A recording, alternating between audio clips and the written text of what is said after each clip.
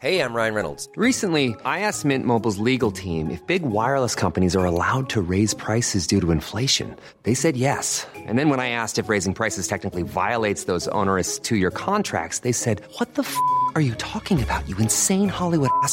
So to recap, we're cutting the price of Mint Unlimited from $30 a month to just $15 a month. Give it a try at mintmobile.com/switch. $45 up front for 3 months plus taxes and fees. Promo rate for new customers for limited time. Unlimited more than 40 gigabytes per month. Slows full terms at mintmobile.com.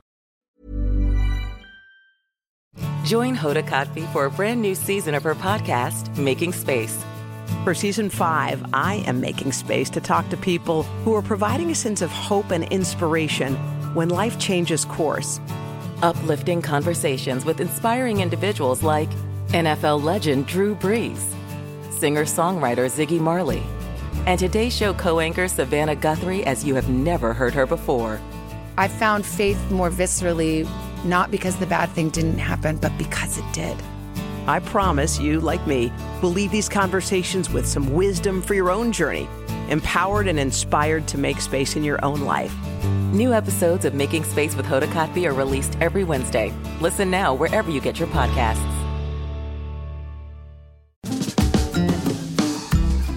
Hi, I'm Zibby Owens, the creator and host of the award-winning podcast that you're listening to right now. Thank you so much, called Moms Don't Have Time to Read Books. It is a daily podcast, 365 days a year, and each day we talk to an author about all of the things related to their career, their book, their life, and more in 30 minutes or less, because who has time? I am now an author myself, although I wasn't when I started this podcast, and you can get my new memoir, Bookends, a memoir of love, loss, and literature, wherever books are sold starting July 1st, and my children's book, Princess Charming. You can learn more about me at zibbyowens.com, but really you're here to learn more about the authors, and that is what we're going to do. Also, be sure to check out all the other podcasts in the Zcast Podcast Network. You can learn more at zcastnetwork.com and definitely check out those shows as well. Also, just a quick note that submissions for the Zibby Awards are open and will close on September 15th. Go to zibbyowens.com and you will find the Zibby Awards open submissions where we celebrate all the under-celebrated parts of a book, like the best spine, the best author's note, the best table of contents. And authors can nominate their own best publicists, best editors, and so on. There will be an in-person award ceremony in October in New York. You will not want to miss it. Go to zibbyowens.com. Sloane Crosley is the author of cult classic A Novel. She is also the author of the novel The Clasp and 3 essay collections, Look Alive Out There, and the New York Times bestsellers I Was Told There'd Be Cake and How Did You Get This Number? A 2-time finalist for the Thurber Prize for American Humor and a contributing editor at Vanity Fair, she lives in New York City. Welcome, Sloane. Thank you so much for coming on Moms Don't Have Time to Read Books to discuss cult classic and everything else. And everything else. Everything else under the sun, you know. Happy to be here.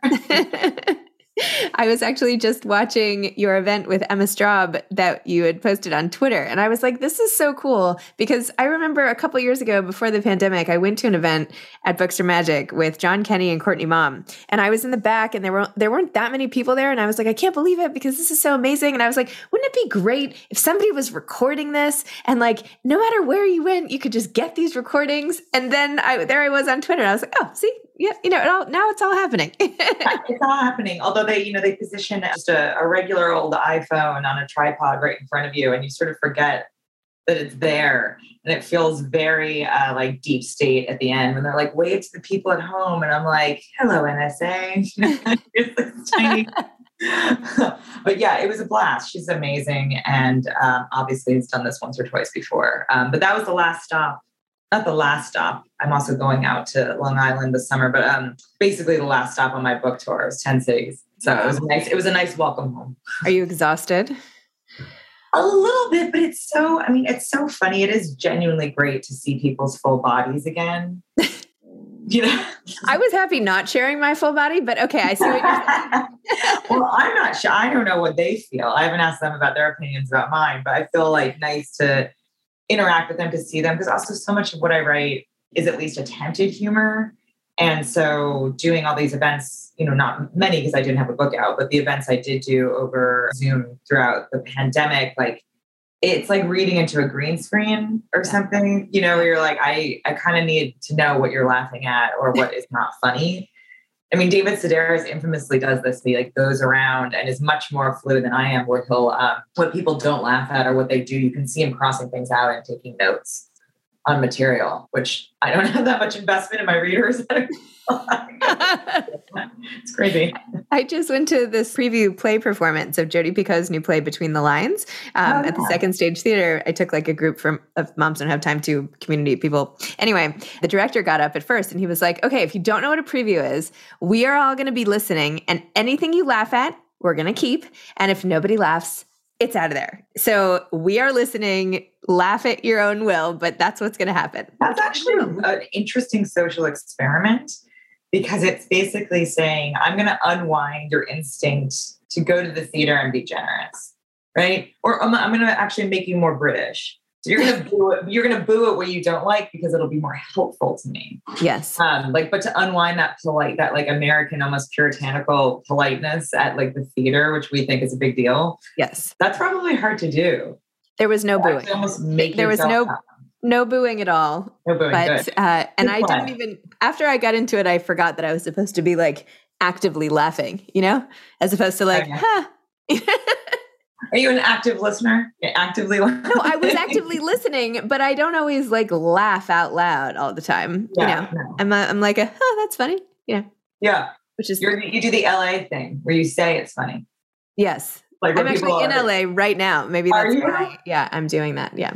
Okay. The LA thing to me is very like, that's funny. And I'm like, or alternatively, you could laugh. Yeah. My husband says that to me all the time. He's like, if it was funny, you would be laughing. I'm like, well, you know, I acknowledge it's funny, but maybe I don't know. Anyway. Well, but now what I want to do after watching this morning, your interview, I want to start a podcast where everybody just like throws up the book event audio. The book event audio? Like, I want to start a podcast so that people can listen. Like, I would have liked to have that on a podcast. So I could have been like, well, I mean, I guess I could have done it anyway, but like, what if everybody just... the book event audio. I thought you used audium, and I'm like, what do you think? No, so like one day it would be like you and Emma Straub, and then the next episode would be in London, and it would be, you know, whoever. Well, I guess it depends on when you hit people on their sort of promotional gauntlet, right? So like, I feel like my LA event I did with Judy Greer, it was really lovely, who really also, you know, I mean, she's very smart, but because I think she doesn't normally interview authors, like did her homework to a degree that most authors don't do. She read the book twice. Wow. Back and read the class to like look for like sort of similar DNA. She, you know, had like already read my nonfiction, and I'm like, oh man, this is more work than like Salman Rushdie would do. I can guarantee you know, for one of these events. But like, so some of them are recorded, some of them aren't. So like, if you had hit me 2 weeks ago, I wouldn't have had anything to offer you. In other words, if you did it with other authors. But now I have a couple of recorded events. Right. But yeah, she was really great to talk to as well. But it's always interesting to see the different angles that people bring to those events. Yes. You know, like, I mean, I feel like Emma's obviously is going to be more like literary, a little more process based, if you will. Although I always find that such a giant word for what I do. Like, it's not it's both too much and too little at once. Like, I'm like, process sounds like how you would, you know, put together this pen. And I'm like, well, what I do is, you know, more elevated than that, but also like, it's a lot of like pacing and eating cheese. So I'm like, I don't know what the process. Anyway, but Judy's was about like the roles of the different women in the book and stuff like that. You know, she's not, it's just sort of interesting. But yeah, you should do it. You should start with a little audio clip. It could be interesting. Like a late night talk show host. It's like, can we roll the clip? Yeah. I mean, I wouldn't even be on it. I would just like put the audio up for people who aren't there. Anyway, whatever. I'll talk about this later. I thought this was like a brilliant idea, but it is, you know, 6:00 in LA. So maybe it's not going to seem like a good idea once I've finished this cup of coffee. No, all good. All good. I love it. How are you feeling too? Are you? I'm good. Okay, yeah. Good. Why? Should I not be feeling good? Didn't you have the Rona, the COVID? Oh, didn't everybody at this point? I mean, yes. Yes, but like I had mine in January, so. Yeah, no, I had mine in April. Yeah. Now, I'm good. Thank you, though. That's very sweet. Good. Yes. I mean, I could go through the litany of complaints about my body, but I think I'll spare you the. That's my favorite thing to talk about, but okay. Well, how are you feeling? What body? No body ailments? My body is fine. My only ailment right now is I was telling a friend, I was like, my right hand is like weirdly a little like swollen and hurts. And I really do think it's like probably some either like tendonitis or like a little bit of like early osteoarthritis or something. I don't know. I'll go to a doctor and see if, it turns out it needs to be amputated. But my friend was like, well, you just signed all these books on book tour. And I'm like, well, that makes it sound like a very vain industry, like injury rather, where there were definitely people on the book tour, not that many people that I hurt my hand from signing a book. I think it's unrelated, but it's like kind of a nice fantasy that it's this like vanity injury. Totally. I would go with that. I would say, I'm having just like, I don't know, carpal. Yeah. All the, I mean, it's been. I hurt my wrist from all the soup I've been pouring for people in need, Yes, exactly. I sprained it. Oh my gosh. Okay. Well, let's talk about your novel for a second. Sure. Classic. I have been following you, reading your work like everybody probably out there forever, and just so appreciating all the essays and all the work and how you can go from essays to fiction and essays to fiction. And now we have a novel. So the essays are put aside, and maybe, I don't know, do novels require something different than cheese? I mean, is there something on the menu when you're writing a novel from an essay? Mostly Gouda. Mostly Gouda. just like a fancy cheese as opposed to just like a cheddar of nonfiction. No, it is funny because like it does feel like teams when you're like, okay, now you're on now. It does feel like Red Rover kind of like then one on over. And that's actually how it feels almost creatively. But yeah, they don't require, I think on a sort of nitty gritty level, and this is a bit, I mentioned this to Emma, so forgive me if I am repeating myself, but they're very similar ways that you describe, your eye is going to be your eye, and you describe things through like a similar prism on like a prism, excuse me. Wow, Freudian. Prison writing. How do you really feel about your job, Sloane? Let's get right down to it. Similar prism, but where, it's just your eyes going to be at your eye, and your eye for detail, or how you would perceive something is going to have some sort of universality across from fiction and nonfiction. But it's all about like what serves the character, whereas like there's a little bit of ease with nonfiction because I'm like, well, it's what serves me. It's what serves my voice. It's what's going to get across my experience of this thing that actually happened, or this thing that I've been observing, or, my politics, whatever it is. But for fiction, it's the basic throwing of your voice, right? So it's all about like making sure the jokes make sense for the character, for the person, that they move the story along, that they're not just, you want the thing to be funny, or you as in me, as in one, and entertaining. But I also want it to be funny. Yeah, so, okay. Exactly. But you can feel like is this important for me, or is it important for the characters? There's a little bit more of a selflessness in fiction, not just in the, there's less of the vowel I, but there is a little bit more of, I really don't like to say world building because it's such a Hollywood term, but that is what you're doing. So that. Let's go with it. Again, I'm in LA, so we can. Yeah, when in Rome, or eat organic as the Romans did. Maybe we should back up and you should tell listeners what Cold Classic is about. Oh, sure. Sure. Why not? We'll just keep them guessing. How fun. Yeah, right? Whatever. We'll have the attention span for that now, right? Just sit and listen and just wonder. Okay, so it's about a woman who is in her late 30s in New York and is engaged. She's in a serious relationship. And she used to work for a magazine called Modern Psychology, which is by far the least creative part of the book. It's definitely like basically me taking psychology today and, twisting it. But in the book, it folds. And her former boss, this man named Clive, who was always sort of a cult of personality, larger than life character, has sort of transferred his manipulation talents to becoming this kind of psych pop guru. And he's started this club that could be a cult out of an abandoned synagogue on the Lower East Side. And he's completely gutted it into this sort of mind control experiment, into a combination, without giving away too much, of various tactics. It's a sort of a romantic healing place. So it gives people closure through different packages. So he's running this experiment on his friend and former employee, our heroine, where she steps within a 5-block radius of that building, she will run into an ex-boyfriend. So he's sort of gathering all these men there, and she has to make this choice to go through with it or not, whether she goes ahead and does it. And it's one of these things where it seems very like speculative fiction and sort of outlandish, but I feel like the more I talk about it to other people, the more the book has been out, the more I realize it's really this sort of realized 3D version of what happens if you look at your phone and you're looking at a text exchange from years ago that you should not be looking at. And there's even a line in the book at some point, at the risk of being gross and quoting myself, there's a line at some point in the book where she says that, she's seeing these men and going through like these old sort of paraphernalia of them or archives of them that she has, old letters, old mementos, old text exchanges. And, it's causing these things that were supposed to be memories to become emotions.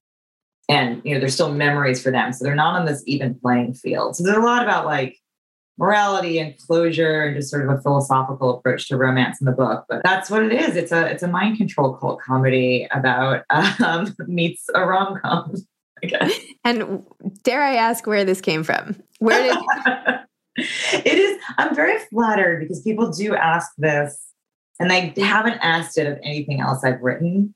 But I think I think it implies hopefully creativity or something a little bit unusual that, I like to think that Bret Easton Ellis got asked that for American Psycho, but maybe not. Maybe people were scared to ask. So I feel like the general themes of the book, the general sort of in broad strokes, came from really avoiding writing about romance, about dating, about relationships, and also about New York, because New York is so threaded into my work. It's my home. I live here and I write nonfiction. Like, what do we think is going to happen? It's not going to be a bunch of stories about, chopping wood in Utah. I wish. That sounds nice. But it's not going to be that. And so I have always been not pigeonholed, but there's an assumption that I write about dating, a certain sort of, I don't mean chick lit, but I mean like chickiness. Just a general, just the way things are sort of how I am sort of disseminated into the world, that I thought, okay, I'm not going to make this worse, these assumptions that I write about dating by writing about dating. And so I was avoiding it for like 100 essays. This thing that means so much to me, that's so much a part of my life, that's a part of, even if you're married, it doesn't matter, that is like a whole category of everyone's life, even if there's nothing there. It's a huge category, especially then. And so I wanted to do it, but I thought you read all these books. These are very difficult subjects to tackle in a unique way because everybody writes about romance. A lot of people write about New York. And so I wanted to tackle it in a way that felt a little unusual. So then I just sort of had to wait like a tiny baby cobra to strike until I found something that felt like me, to something that I was interested in. And I feel like, I do live here. And so walking around, seeing all these cool, abandoned synagogues or, synagogues that are owned only by one person or that have been changed into a cultural center, that they've had all these lives. The churches in New York are very similar too, but most of them are still churches. Mm-hmm. There's something, a little bit changing hands about synagogues. And there were a couple on the Lower East Side that I just thought, maybe ultimately this book comes from real estate envy. Like, wouldn't it be cool if this magical, insane, this sort of derelict building that if you snuck into the inside, the way I describe it is it looks like a squared off version of the Guggenheim. Wouldn't it be cool if that existed? So I think that sort of slight, just pure sort of almost childlike Willy Wonka or Roald Dahl kind of influence creativity, but applied to a comedy of manners. And so once I had them both, I think that's where it came from. But I don't remember, I think there are writers that remember writing the first line, my mother died today, or, but I don't remember the first line of it. You want me to read it to you? Oh, no, I remember the first line. I'm kidding. I just remember, I was like, oh no, don't do that. But no, I'm kidding. When I think of the early images, I think of the first time. So before she knows that there's this sort of kind of plan afoot to manipulate her, our heroine, she's just running into an ex-boyfriend on the street, which is a thing that happens. It's not remarkable. It certainly doesn't only happen in New York. And so I think of the first time she's in this sort of hip restaurant and leaves and runs into the first boyfriend. She passes the bar area of the restaurant, and there are all these sort of bespoke, cool cocktails with sprigs of things in them. and and these patrons sort of attempting to shift in their chairs that are actually nailed down to the floor. And that is like the first thing I know that's not how the book starts, but that's like, I think that might be the first thing I wrote. I love it. Hey grown-ups, the Cat in the Hat cast is a new podcast from Wondery, perfect for the whole family. Join the Cat in the Hat and your favorite Dr. Seuss characters as they get whisked away on a new adventure every week.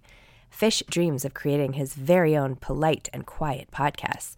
That is, until he gets a surprise visit to his Fishbowl podcast studio from the Cat in the Hat himself, and it becomes very clear that the cat has other plans for the podcast, and those plans are the opposite of quiet.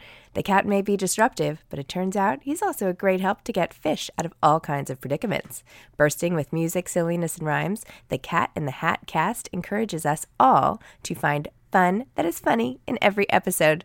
So sing along to new favorite songs, try your luck at Titanic tongue twisters, have some fun with wondrous wordplay, and most importantly, bring your family along for all of the adventures in the Cat in the Hat cast.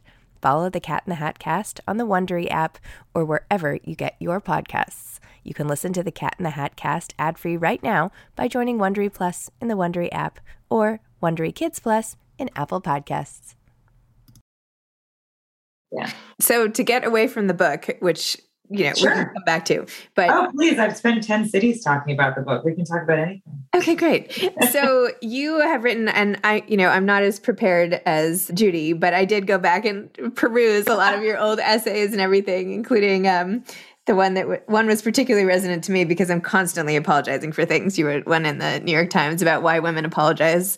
Oh, yeah. Almost, except for British men and women, like people aren't always apologizing for things as often, which I do constantly. So I'm going to work on that. So thank you for that, Oh, you're welcome. Yeah.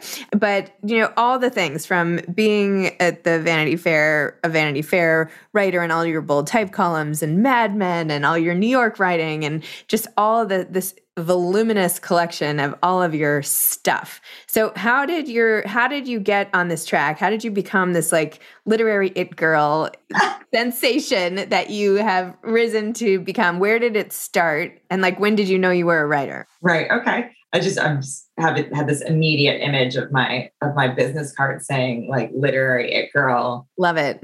Just handing them out to people. There's no number. You'll guess it if you know it. No, okay. So what happened Maybe it could even be like literary at itgirl.com. At itgirl. That would be funny. Girl. Yeah. La, la, la. Yeah, that's not necessarily how I self-identify, but I also wouldn't pick it out of bed. I'm like, that sounds good. Sounds like people are reading my work, and however they get to it, that sounds good to me.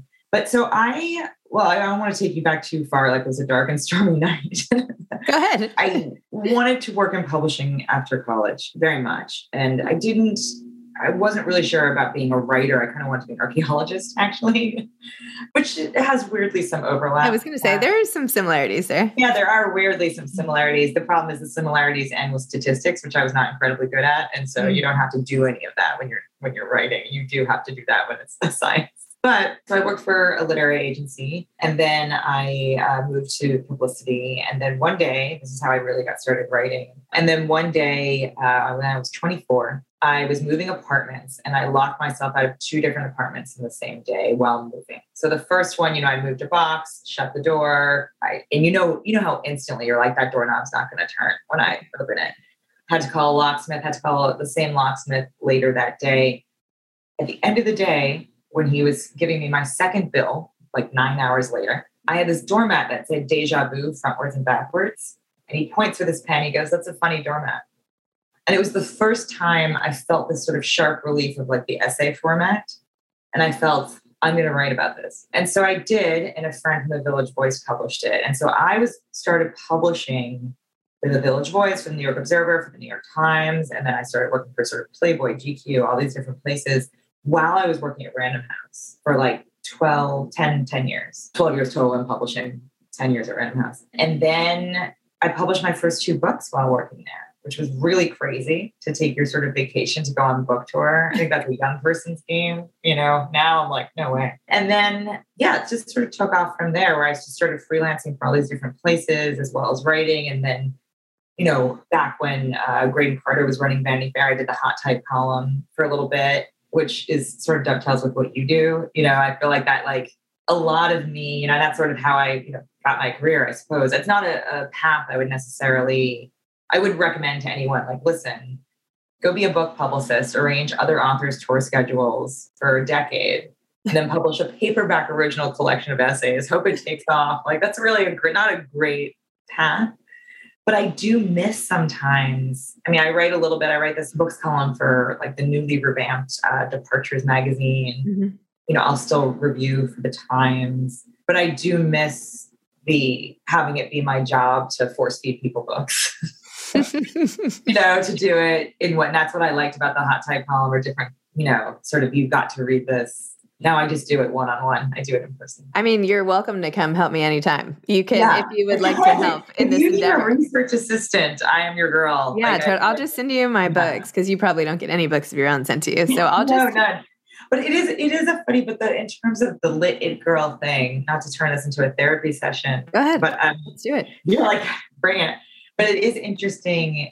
I think it's because there was a specific moment, and I can kind of pinpoint, unlike, you know, the first line of a book or like how your career got started. You're like, I don't know, I'm just working hard and sleeping.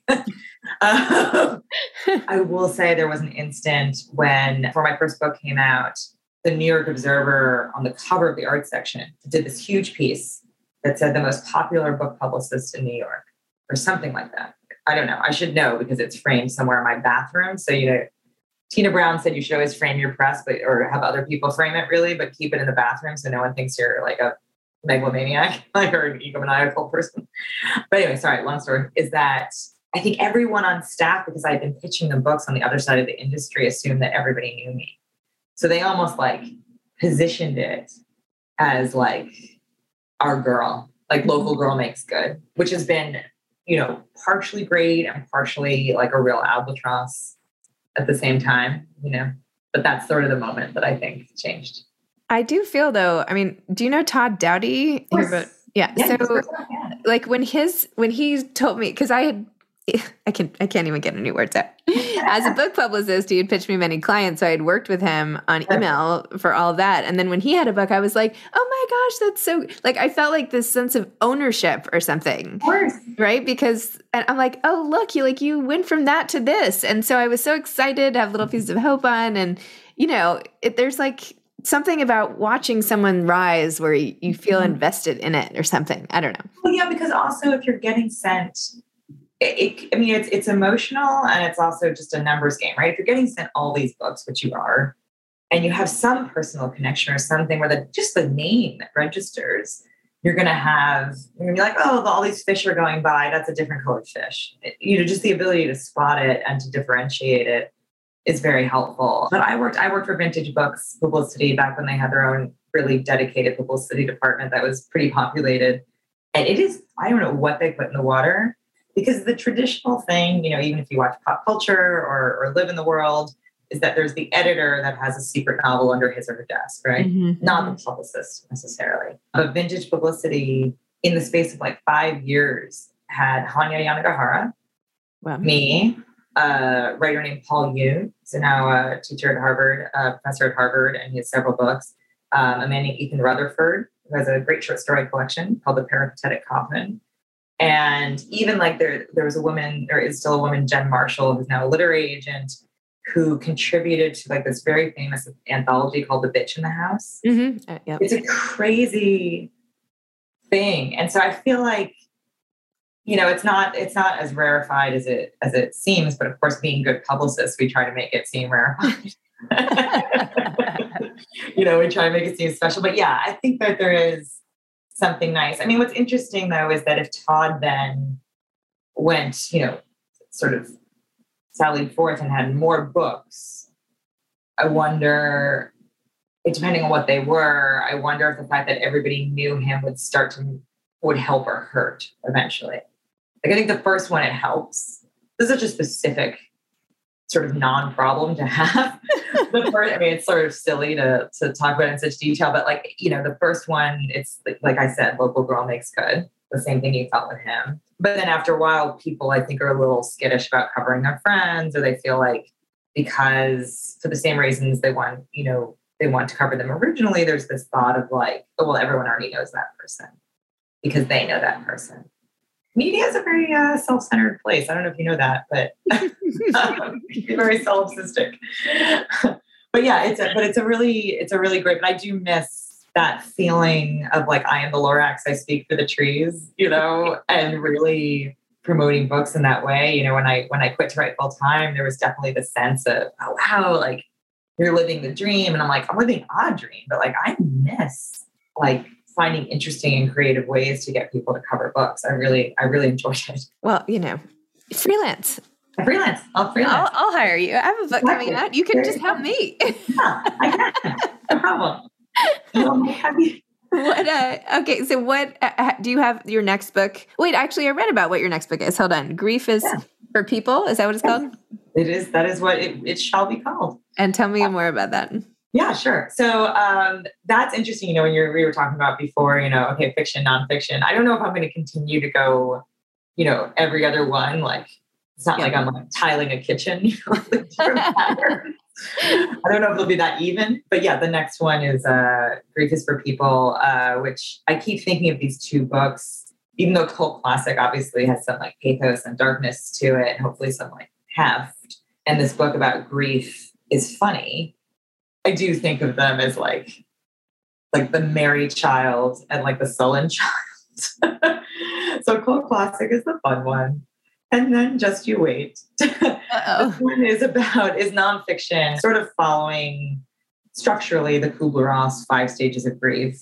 Even though those, are not clean. Anyone who's experienced grief knows that they meld into each other, they bleed. But for narrative purposes, they're very, very clean. So it's about a burglary I had a robbery in late 2019, and all my jewelry was stolen. And it turns out that I was sort of being targeted or stalked in a certain way.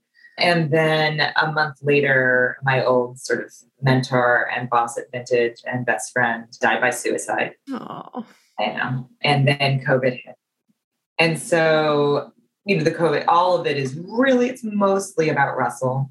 It's mostly about him and our friendship. I mean, I think I was unfortunately very inspired by real life events for that one. But also, I looked at books, obviously like Joan Didion, but also like Truth and Beauty. So it's very much about that. But it's interesting. I don't think for any of my books, I could be accused of identifying a marketplace. Unfortunately. Otherwise I would have written about Abraham Lincoln and vampires, and how to eat blueberries and save your life or whatever.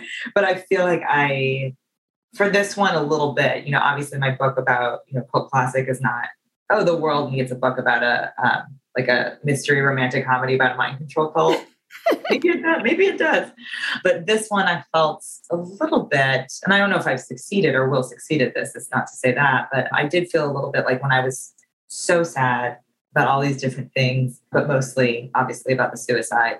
Things I had to read were either self-help, some of it which is very high quality self-help, but it was still self-help, or like Kay Jameson. If you've ever read Night Falls Fast, is fantastic. Or obviously the Didion.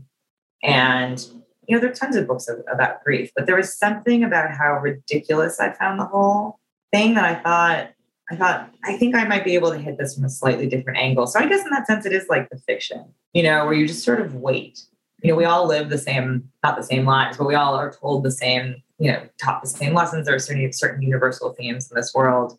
And I think you then just wait to jump. Like you wait for your entry point. And unfortunately, I was not waiting for this. Unlike the romantic comedy, I was not thinking that this was going to happen, but it did. And then, it gave me an unfortunate way in. But so hopefully that'll come out the end of next year, if not the year after.